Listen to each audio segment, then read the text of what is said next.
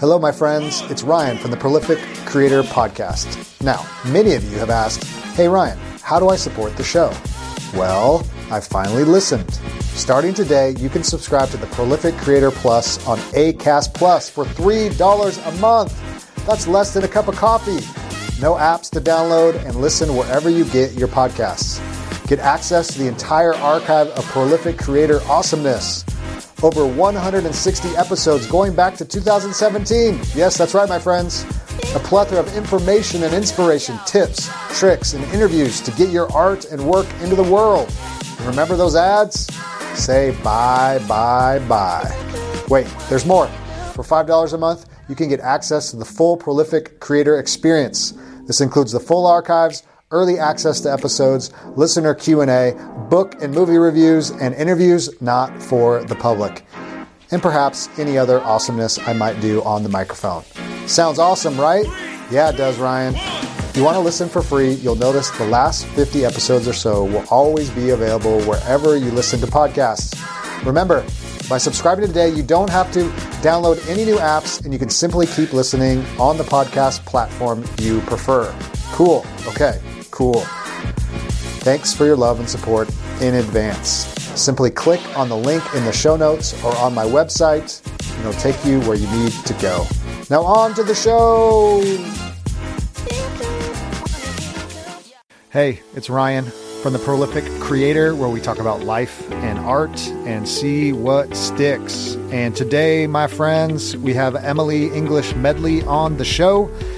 And it gets a little dark, people. It gets a little dark. I appreciated Emily coming on the show, who wrote From the Moon I Watched Her. And we talk about being honest with our work, being honest with our lives, being honest with our creativity and the books in which we write.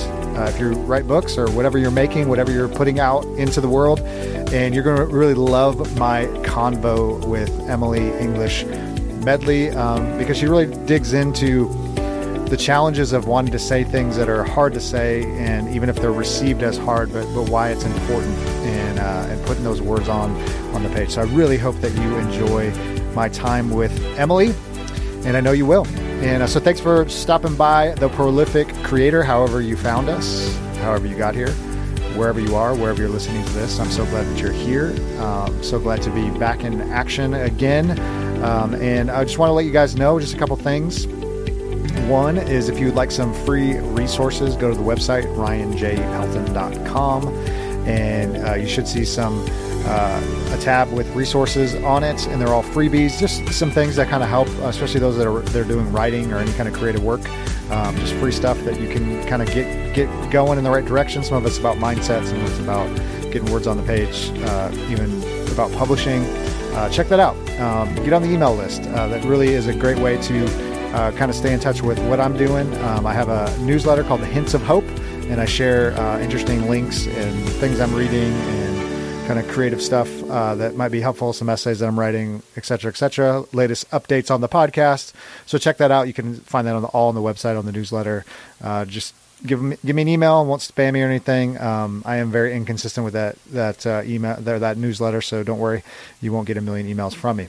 But hopefully that serves you well. Hopefully that helps you get the words on the page, get the thing out in the world, get that paint on the canvas, or whatever you're making, whatever you're doing, whatever you're sharing with the world, trying to make the world a little better than we left it. And that's what we're all trying to do, right, my friends? Yes, we are. So today, Emily English Medley, her book, From the Moon I Watched Her.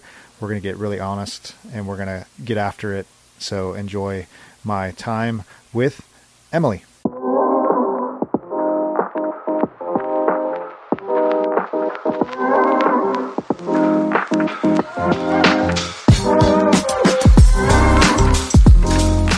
Well, welcome everyone to the Prolific Creator. I am so thankful today to have Emily English Medley on the show. And Emily is an author, and she also is, I believe, a nurse, or are you a nurse practitioner? I'm a nurse practitioner. Right on. Mm-hmm. And she had a book that just came out last year. We're excited to talk about her new book and all things writing and creativity. And so thank you, Emily, for coming on the show. And as we start our time, tell me one food that you could eat on a desert island from now until eternity. Mexican food, cheese Oh, enchiladas and nachos and guacamole and margaritas. good choice. Good choice. And now if I am correct, you're from Houston, Texas. That's right. So good Tex-Mex, good Mexican Yep. food down The there. best. The Right on. best. I'm Yeah. originally from California, so I have a high bar when it comes to Mexican food as Yeah, for well. Baja, but that's like Baja, Yeah, it's right? different. It's different. Yeah, It's different. It's yeah, different than Tex-Mex. Yeah. yep. But it's all good, and Yeah, I'm it's all good. so glad to have you on the show. So I know you've Thanks for been really having me. busy with nursing things and life things and book things, Yeah. and I also wanted to thank you. My wife's a nurse too, and wanted Okay. to thank you. I know it's been a stressful couple years for Damn those straight. in the Yeah. medical profession for sure, and probably all professions in some level. Yeah. But thanks for what you do. Yeah. Uh, Thank you. so I want to talk a little bit about that. So are you originally from Houston, Texas? I'm originally from Houston. Okay. So that's where it all began. That's when Okay. the writing, the life, the family, the whole thing. Yeah. Okay. Right. So tell me a little bit influences growing up. I mean, grew up in Houston, Texas. I mean, when did writing, literature, creativity, when did that come into your life? Well, I think I really can't remember a time in my life when it wasn't a part of my life because my mom and dad were such readers and they really read to me a lot and they loved books and I loved books. And my dad and I like to play a lot of word games and writing games. And so I don't really have any kind of reference for when reading and writing weren't in my life. I always find that interesting. I don't meet many authors that don't have a big influence, at least Really? reading, when it Yeah. comes to reading, like it's not many people that are like, oh, I never read books. And then one day I was like, I think I'll write a book. Yeah. They kind of go hand in hand. Doesn't mean you have to be Yeah. a writer to be, a voracious reader, but it Yeah. does certainly help. Were there any, when you think about, even the book you just wrote, has this kind of Southern Gothic, fiction Mm-hmm. themes running through that. Were there books or genres or influences you had early on that you said, I really would like to write something like this, or I really enjoy? Well, yeah. So the early on, if you're asking about early on references, is I read like the whole Flowers in the Attic series when I was like, I don't know, like 14 or something, like 15. I just took a summer and I just like laid in bed. I read Flowers in the Attic, Petals on the Wind, Seeds of Yesterday, If There Be Thorns, like just that whole family saga. And then in my adult life as an author, the author that I admire most and that I just absolutely love is Wally Lamb. Mm. So I feel like the book, I Know This Much Is True. When I read that book, I was like, I want to write a book like that. Well, that's great. Yeah. I think that's, important. I think when people, think about, we have a lot of people listen to the show that are either trying to write books or create things and they're not sure where to start or what. And I always say, find things that really, inspire you, or at least, as Austin Kleon says, steal like an artist, find things that you go, this is kind of what I want to do. Yeah. And this really Yeah. speaks to me, and what could that look like? But obviously you put your own voice into Absolutely. it. Yeah. There's no new idea under the sun, but I think having those role models and things that we would aspire to be, right? Mm-hmm. Yeah. Mm-hmm. Or things, the opposite, things you don't like. Exactly. I love Wally Lamb, but man, his books are really long. They're really long, right. but like I tried to read 50 Shades of Grey and I couldn't read it because it was so poorly written. So like, yes. I mean, so yeah, it's what you it's a don't want to be too, right? Yeah, it can be long, but feel short because it's really well written. Yeah, yeah. Right. So tell me, so Emily, so your day job, you're a nurse practitioner. You're writing books. I mean, most people have day jobs. That's not uncommon. Yeah. So when did you start thinking about seriously, I want to publish, I want to write, I want to get something out there? What was that a long journey? I mean, go back even, post, obviously you went through school and we're doing other things. Was there a moment where you're like, I really need to do this? Sure. Yeah. I guess, the people would tell me for years that I needed to write a book. That's where it started. Is that people would say, you need to write a book, you need to write a book, you need to write a book. And eventually like the universal noise kind of just got so loud that I thought, well, I guess I need to write a book, to just kind of shut it up, like to get the monkey off of my back in a way. And, I actually mentioned in the acknowledgement page, I originally did not believe in myself. Like I did not think I could write this book. And I thought, well, I'm going to get a ghostwriter to write my book because I'm not a writer, I mean, I'm a writer, but like, I'm not a book writer, So I was reading a book about the Rwandan Holocaust at the time. And I reached out to the ghostwriter who had written that book. And I said, I have a story, I would like for you to help me write it. And he's like, sure, sure, sure. And a year into it, he still hadn't started it. And I had given him the money. And I met him one day because I had decided it's kind of now or never with this guy. And I met him and he handed me my outline and my ideas in a white binder with a footprint and a coffee cup stain on it. And he was like, I'm going to start any day. I'm going to start any day. And I was like, I think you're fired. I think you're fired. And I like walked out of the restaurant in the streets of New York and I was just crying. I mean, I was just crying and I was like, I am so stupid. I am so stupid to think that I have anything to say or that anybody would think that it was even important, The guy gave me my money back, but that moment, like it pissed me off to such a high degree that I just was like, I guess I'm going to have to write the book. Nobody can write this book.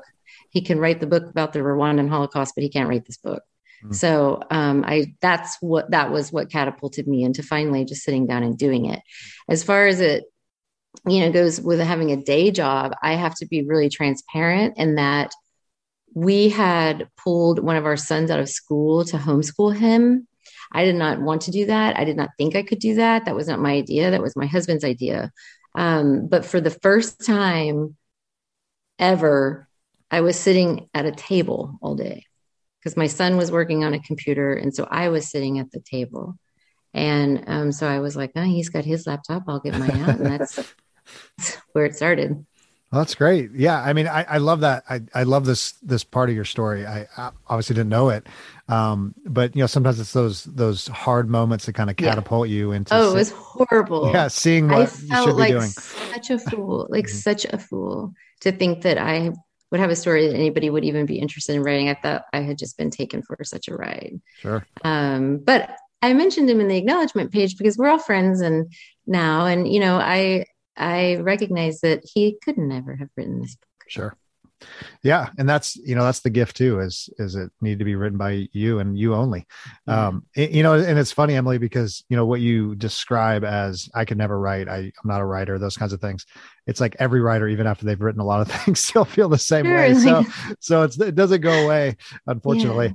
Yeah. But no, so let's get into the story. So From the Moon, I watched her. Obviously there was an idea that was percolating, I have to write this book. I have to write this story, share the story. How did that begin? What did that journey look like to kind of discover this is the story I need to write?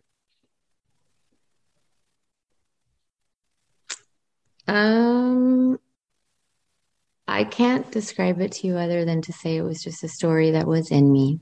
And it just needed to be written. Mm-hmm. I don't have a moment where I thought, I must write this story. It was just kind of, I think just maybe part of my fate. Mm-hmm. Yeah. And one of those kind of moments where you're just like, I don't know what it is, but it just something's pulling me, something's telling me something. Yeah. That's the mystery of what I talk a lot about on the show, the mystery of creativity, the mystery of story. Yeah. It would I would get ideas in the middle of the night and get up and jot them down. And I had music that I would listen to that would inspire me it kind of set the tempo, the beat to the book. We ended up putting like a playlist together for the book because I would listen to this music and it would really just inspire me to kind of get that chapter written. I love that. I love just drawing from any inspiration you can find, and that's always can be very personal. Obviously, I always have a soundtrack. I think every book I've written has some certain soundtrack that I just play over and over and over. Fun. Yeah. It's like your brain saying, okay, now this is when you're going to write. Like you're right. Yeah. You're doing this thing. No, I love that. Well, so here's what I'm interested by, you went through, the ghostwriter didn't work out. You were compelled to write this story, but you really hadn't done it before, right? At least on this level. Right. Did you have any models to follow? Did you have books you read? I mean, how did you start? I mean, what did like starting look like? You're sitting there with your son, he's homeschooling. I'm supposed to write this story. Question.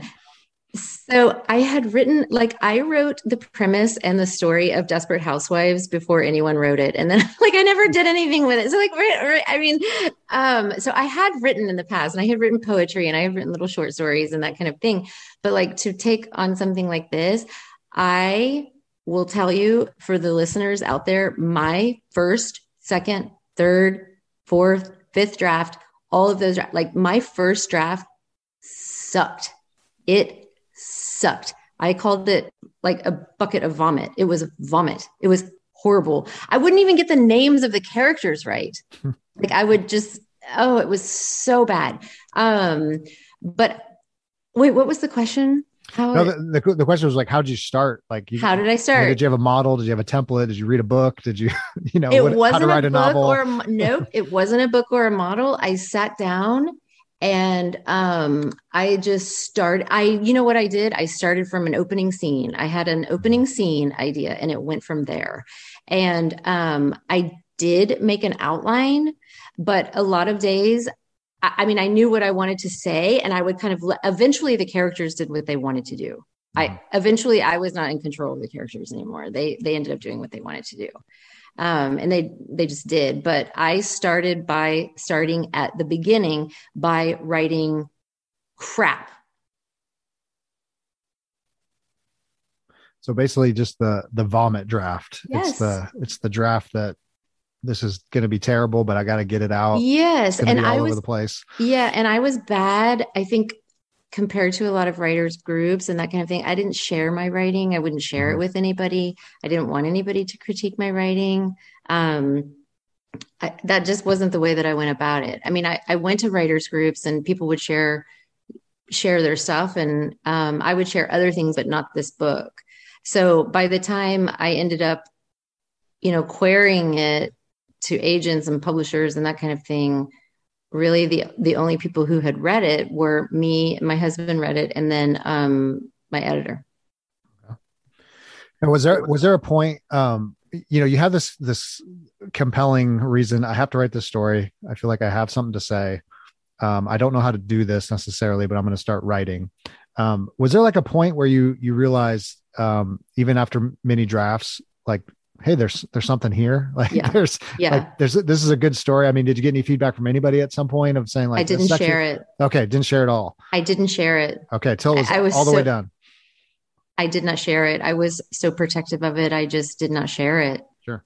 I had my husband, I think a couple of times would read something that I wrote, and he would say, Emily, this is good. This is good. You should keep going. But I didn't share it. I did not look for any feedback or any kind of, I didn't do that. I just didn't. Now, was there a point at the end? Was the goal always to publish or share it? Or was it more just, hey, if this just is the story I need to tell, just to tell this is just the story that I need to tell. Okay. And it's going to work its way through society. However, it's going to work its way through. I kind of pictured it like a bird, and I'm going to let this go at some point. But I never had any kind of aspiration I want this to be next Harry Potter. I want this to be, the next bestseller. I didn't look at it like that. And I still don't look at it that way. I wanted to write something that was niche, for a niche audience, that would work its way through society in a way that it would touch who it needed to touch, when it needed to touch. And kind of a dream would be to have it not be famous in your own lifetime, right? That Friends episode where Phoebe Buffay was like, I would love to not be famous in my own lifetime. I wanted to elevate a conversation. I wasn't doing it to get attention. Sure. No, I love that. I was taking a writing course not too long ago, and the professor said something similar to that of, stop putting pressure on your writing. Let the spirit, she said, let the spirit do what the spirit needs to do with the book, or whatever writing book God that needs to take this, let it, let it, let it be. Yeah. yeah, let it. And then I had heard there was something that inspired me. I don't remember who said this, but it was this saying. It said, "Write like you're naked." Mm. Like write like you're naked, just like hold nothing back. Right. I did still hold back. Like in my book, there are still things I could have said that I didn't say, and things that I could have said more in depth, and that I didn't do it, because I did hold back a little bit. But yeah, just kind of letting it go. I like that. Yeah, I interviewed a guy years ago, and he said, "Write like everybody's dead." And he said, I know that sounds morbid, but he's like, that's what I do. That's why I've been a writer for 40 years, is because I write like everybody's dead. He's like, I just want to tell the story I feel like I need to tell, and not care if anybody's watching or paying attention. Unfortunately, women for years have been writing their autobiographies under the guise of fiction, kind of auto fiction. So I wasn't able to write like I was dead. Sure. Or like everybody was dead, because, it's not a secret that I was raised in the Church of Christ, and I did feel an incredible amount of protection for my religion of origin. I will always love the Church of Christ. And I actually didn't write like everyone was dead. I couldn't write like everyone was dead, but I did try to put as much out there as I could. Right. Like try to be as vulnerable and honest. So let's talk about some of the themes. I love, a couple of things that just caught my eye, and that's why I was like, man, why didn't I buy this book already? I will, is I love books set in different eras. So 1977, I think even in your blurb, it's, Jimmy Carter is president. Now, how is that? I'm always curious for people that write in different, time periods that aren't our own, at least, immediate. Did you do any research, or did you do anything like just thinking through the time? Because it's kind of a coming of age novel, and that the setting, or, how much of those details come into the story or not, or did you even think about that? Or is that just I did have to do research, because, I had to do research. Like, wait, when was Roe v. Wade? Right. When was this war? Yep. When was the Duran Duran there was no Duran Duran concert, so like that, right. I had to be like, was it Hungry Like a Wolf, or was it Rio? Like, I had to do those little cultural references and that kind of thing. And like, I had to get permission from The Cure to use because I had used Fascination Street as one of the in one of the chapters, and we had to get permission. It was easier to get permission from Robert Smith than it was to get permission to use the hymns. Right. Yeah. The hymns are usually public domain, but Robert Smith. Well, and the hymns that I used, I was like, it has to be this hymns. Like, it can't be any other. So we have to use them. But it was kind of hard to get permission to use those hymns, and easier to deal with The Cure than the church. Funny. That's funny. Yeah, those are, always I don't know how it was for you, but just I wrote a book too. It's set in the late 70s, and it's how much of the culture do you bring in, or is that just try not to be too kind of weird about it, or language, or like what was the slogans or the phrases that they used, or I was born in the late 70s, so I remember more 80s 90s, but if you reference a car, you reference an event, like making sure you have those things right. Yes. Yeah. Yes. So you had this. So as you were, the story was coming. Did you know it was going to be set like in the 70s during this era, or was that just kind of an after? I did. I knew. Yeah, I knew. Okay. Because I wanted to tie it to Roe v. Wade. Because that's where the opening scene is, at the debate about abortion. So I wanted to kind of tie it. I think the book opens up like a couple years after Roe v. Wade. People are still debating it. So yeah, no, that's, like you said, the opening scene sometimes is what you need to kind kind of kick off the whole thing. Yeah. You never know where it's going to go, but that opening scene is so important. Sure. I think it's the most important part of the book. Oh yeah. It has to be. I think so. Yeah. Yeah. Rarely a book can you draw a reader in without a good kind of like, what is this? Where are we going? I know. Yeah. Yep. So let me also say, so 70s, it's kind of a coming of age. Did you know all that too? Like it was going to be kind of a young girl kind Yeah. of experiencing these things. The Yeah, I church. knew I wanted to, you know what inspired me to do that is Angela's Ashes, Mm. the book Angela's Ashes. So Mhm. I knew I wanted to start it out with a very, very young protagonist. And actually my son, it was my son's idea because he's like, you know, Mom, if you want to make Stephanie like join this dark side, if Stephanie has to, because Stephanie wrestles a lot with her own like cruelty. Mhm. He's like, you have to make it to where she's somebody who in the beginning, like she has no hope because she's so young. She's so young. Mhm. I like that. I like that. Now so you have, obviously threads of the church in there. You have, now is it set in Texas? Mm-hmm. Okay. Set in Texas, young girl, Mm-hmm. 70s. Mm-hmm. Now your description, it says it's kind of Southern Gothic. Mm-hmm. Now, even when you think about kind of, you were saying earlier, like niche, kind of, this was, a unique story told in a certain way. Maybe not for everybody necessarily. Were the genre or the style, was that just something, the way it came out, or was that something that you were trying to be kind of intentional with, or kind of combination of both? I feel like it's who I am. I feel like it's literary fiction in that, I mean, it is really true to literary fiction. Like it does not have a happy ending. It does not have a tight plot. And that was really organic. Like that's who I am and that's what it was. But no, I did not have anything that I read that I was like, I want to, model it just like that. I knew I did not want it to be pop fiction. I knew I did not want contemporary fiction. I did not set out to write a book that would appeal to everyone. Mm-hmm. I wrote a book. I wanted to appeal to only a certain person, a small niche of person. And the goal was not even necessarily to tell a story. It was I wanted to raise the conversation. I wanted to elevate the conversation. And the book is not for everyone. I mean, I've read more things about my book that are, this is disgusting. This is pornography. This is terrible. This is horrible. This is awful, more than I have the good. Right. So I mean, it was even like censored or banned. I sent it to somebody in Uganda and they wouldn't let it in the country.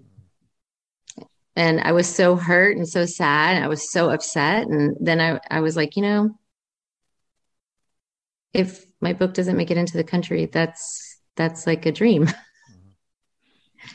Yeah. I mean, I really appreciate, I actually, part of what I wanted to talk to you about was just how to deal, especially, I mean, a lot of people writing, difficult subjects, hard subjects, personal subjects. I mean, if it's memoir, you name it, how to deal with that in a kind of gracious way. Like, hey, it's not for everybody, but we have to be honest about the story. And I actually appreciate the way, even on the website, you actually have some kind of, not call them warnings. Yeah. Just to kind of say, hey, there's some themes in here that might trigger some things. There's some things I deal with that I just want you to know that up front. Cause I think sometimes in culture, we're not very good at that. We just kind of, here it is. And then it's like, whoa, but simultaneously saying, hey, there's a difficult, important story to tell. And we can't always sand off the rough edges, And I did sand off a lot of rough edges. Right. Yeah. So when you come in touch with the content of my book and, when people say, oh, it's so hard to read, it's so hard to read. And I will always go back to them and say, is it hard to read or is it hard to know? Is this subject matter hard for you to read or is it hard for you to believe? That's good. I like that. I think I was having a conversation with a friend the other day and we were talking about the power of fiction. And sometimes fiction is better suited to do this kind of work. As much as we think it's, because the minute people think fiction, they think, oh, fairy tales, or it's not real, so it doesn't really matter. But simultaneously, to deal with difficult subjects, difficult stories, abuse, you name it, sometimes through story is even more palatable but also more powerful. Like it does get you to think. It does get you to. And I'm finding that more and more. It's like sometimes nonfiction that's so on the nose about certain things. It's like, well, you should think this, and here's what this means. But when you tell a story about someone actually experiencing it, it's very different. It's very different. Exactly.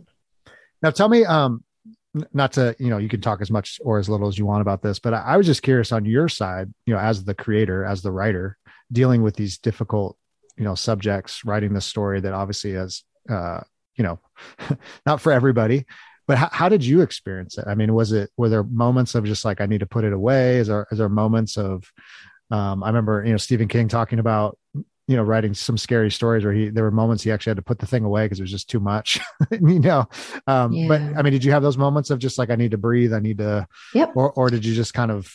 No, there were a lot of moments where I would have to breathe, and I know it sounds silly, but I would literally picture myself like holding Stephanie in my hands, and holding this little girl. Like I tried to be very, very cognizant, and very mindful of just the sacredness of what I was writing about. The book's about sexual abuse. It's about,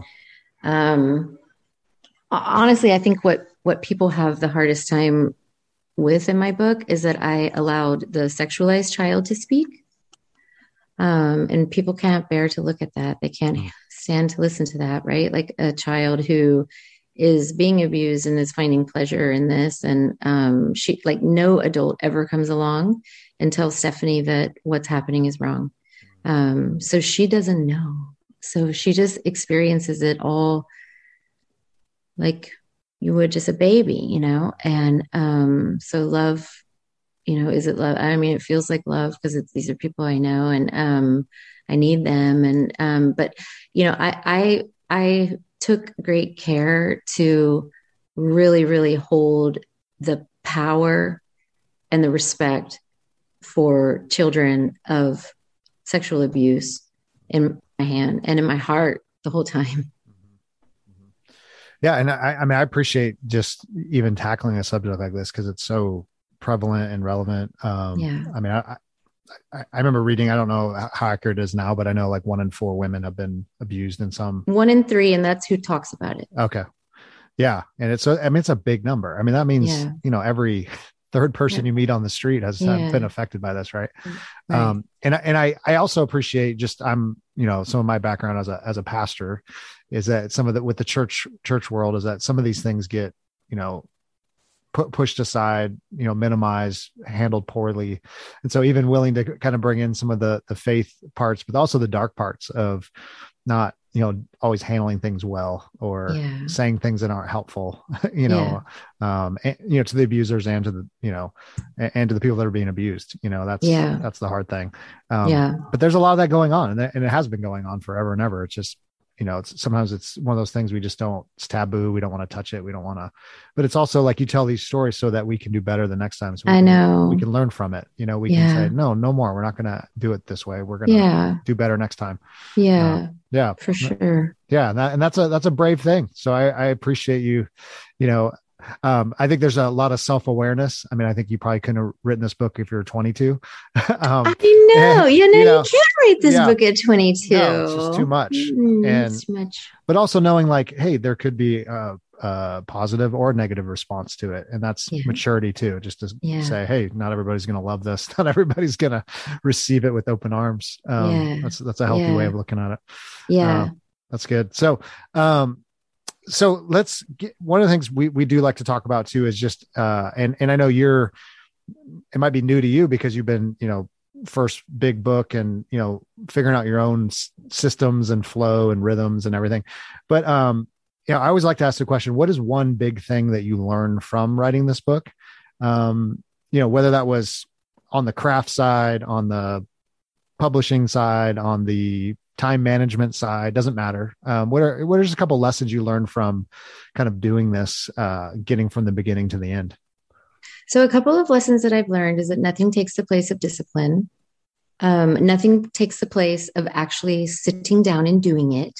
You can't just wish it into existence. You can't just write it and it just come out perfect. I mean, like nothing takes the place of actually putting in the hours to write. And I also learned that there's a lot of bad guys in this industry. So you have to be careful. There's people who will take advantage of you, opportunistic people who aren't even as good as you. they're not even good. Right. I mean, like I was trying to hire an editor, and when he sent me the contract, there were typos in the contract. And so I didn't hire him. And he was like, Right. oh, please, please, please, please. And I was like, 100% not. Like, I mean, you have to set your standards, and then you have to make everything else fall into that line. You can't just go running full speed ahead. The other thing I learned is that conferences really help. Going to writers' conferences, that's where it happens. That's where you meet people. That's where you meet agents. That's where you meet editors. That's where I mean, that is where you do it. So being in those communities, those writing communities, whether I didn't share my work, but I took notes in those conferences, and I listened, and those things are powerful. Finding good conferences. Mm-hmm. Well, that's good. One of the reasons I started this podcast years ago was for that reason, is some bad experiences with editors and, people that email you and I get your book out and pay me this amount of money. And you realize, and they're just lying and taking advantage of your dream, Yep. Yeah. And there's so many good people out there. And that's why I always say, hey, if people are listening, email me, I can point you in the right direction to people I trust with my life. So, yes. And as like you said, in networking, conferences, communities, like you get to know people that you trust and you go, and they point you in the right direction. And especially in like indie world as well. I mean, and the broader publishing industry indie world is very generous, and they're very willing to share editors, share ideas, even, small press, you name it. Yep. They'll point you in good places. So no, that's good. So, now when you were, when you think about kind of your rhythm, you talked about, discipline, you just got to put your butt in the chair. I love that. That's a big mantra around here. There's no magic, writing fairies. You just have to do the work. Have you found since then? I know the book came out a year ago and it's been a few minutes, but as you've been writing more things, getting back into it, do you have kind of new rhythms, new habits that you find to be helpful just in your own? Cause I know you're busy too. So you have a lot going on. So it's not like you're just, sitting around. But how have you kind of managed your time, in your creative writing process? Yep. Well, nothing's going to have the rhythm that this book had for me. Like this book had there's not really a way to articulate it, but this book had a particular rhythm. It really was set to music, and it really did have a beat in my own mind. No book is going to have that like this. But so I'm writing a medical book, based, doing some research on a topic that I'm really passionate about. It's the topic of wrapping children with eczema. And I'll just leave that right where it is. And anybody who wants to Google what that means, they can Google it. But I'm very much against the practice of wrapping children with eczema. So I'm writing a book about that. And that's more tedious. It's not as much fun. It's not as creative. But, finding I really just can't say enough that there's two things that you can do to be able to write. Number one, you have to read. You have to read. If you want to be able to write, you have to read. I mean, there's that saying that if you want to, have words flow off of your tongue like water, read 1,000 books, right? Mm-hmm. So that's where you get the words, is by reading. And then, just the discipline of sitting down and writing it, even when you hate it, even when you know it's not good, you're just and then also being kind of sensitive to when those whims come, like, I've got something on my mind, I got to write it down. I'm going to sit here for 5 hours. That's good. I think people underestimate that last point you made is that moment of inspiration, or just kind of something is there. And I just need to I'm going to write this down. Yeah. If I can do it, I'm going to do it. Cause I had one of those moments the other day, and it was like, this project's not coming along at all. And then it was like in an instant, I was like, oh, I fired up the computer. Like, there it is. I know. Yeah. Right. Just you don't want to miss those moments. Yeah. You never know when they're going to come. So yeah, no, but listening to them when they do, and just making space for yourself to go and write it, even if it's just a little article or a story. Sure. No, I also liked what you said about reading a lot. And there's another piece of that, is not just for the words. And I tell people this a lot too, is sometimes they get freaked out by, I don't know how a chapter flows, or I don't know when to stop a chapter, or what, how this begins and ends. Even just reading, you pick those things up. I mean, that's just almost like subconscious, like, oh, okay, this chapter's this long.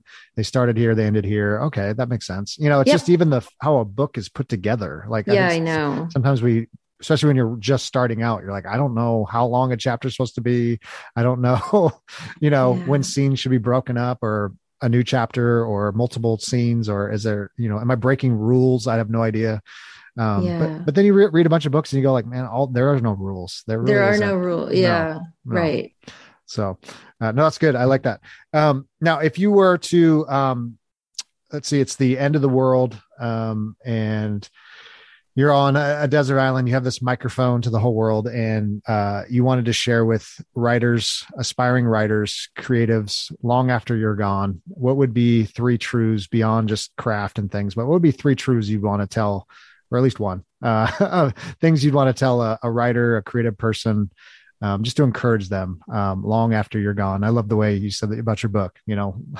This thing hopefully sticks around long after I'm gone. But what would you want to say? I would say, number one, if you have a story in you that is burning in you, do not let anybody tell you that you can't do it. You'll know when that story needs to come out, because there's nothing that you will be able to do to help it. If you don't have a story like that, if you don't have something that's burning in you,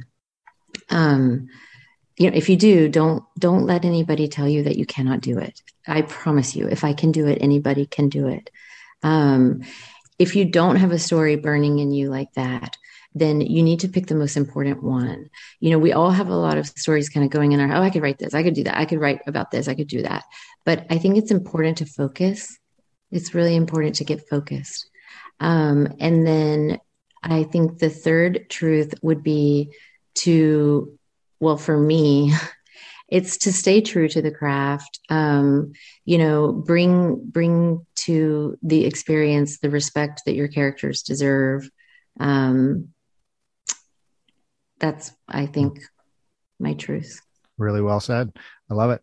So Emily, this has been fantastic. And I love just hearing your story. There's way more to it than I even realized. And I appreciate you writing hard books for the world to enjoy, and sharing your stories. And now, before you go, tell me 2 things. One, where can people find you? Where's the best place to find you? And also, obviously, to find your work. But then what else are you working on now? What are you dreaming about? I know you mentioned another book, but anything coming down the pipe? Yep. So I'm on Instagram and Facebook as the author, Emily English Medley. And then there's EmilyEnglishMedley.com. And then I'm kind of working with NAMI a little bit. I just wrote a blog for NAMI, and it's going to be published in June. NAMI's North Alliance for Mental Illness. It's for families of mental illness. And I mentioned them on my website. But so I just finished a blog that will come out in January or in June for them. And I'm working on my medical book, which is tedious and hard. And for example, I want to write about this topic. And the doctor that I work with, that I love and adore, I respect him so much, but he's like, you will never get through. Like, this is men have decided this, and wrapping is good. And the National Eczema Association says that it's good. And you're never going to get through to anybody. And I was like, we'll see. Well, good. Keep on going. We'll see. Keep on going. We'll see. I love it. Well, Emily, I love your tenacity. It's refreshing. So Emily, thanks so much for coming on the show. You're going to help a lot of people, and they're going to love hearing and meeting you. And go get her book, and I'll put it all in the show notes. So we'll talk to you again. Thank you, Ryan. You bet. Okay. Bye. Bye-bye. Well, there you have it, my friends. So glad to have Emily English Medley on the show. Go check out her book. Go check out what she has to offer. All that will be in the show notes.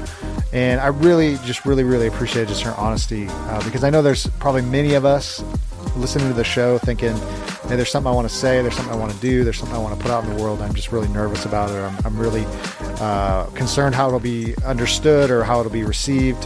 And I think the best thing you can do is not worry about those things. Because I think what you need to say and what you need to do, and again, it's not that we want to hurt people or we want to demean people, of course, but we need to be honest. And sometimes the hardest things to say and the most honest things to say, even though when we say it, in the end, it makes us aware of what's really going on in the hard parts and the dark parts and the broken parts of us and the things in which we've hurt each other and hurt other people.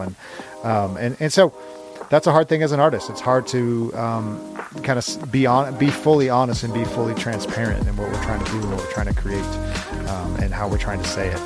So hopefully Emily was an encouragement to you.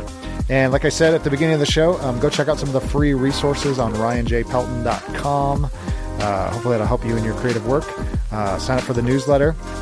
And also one thing that really helps us keep the show going and get it out to the world is leaving ratings or reviews.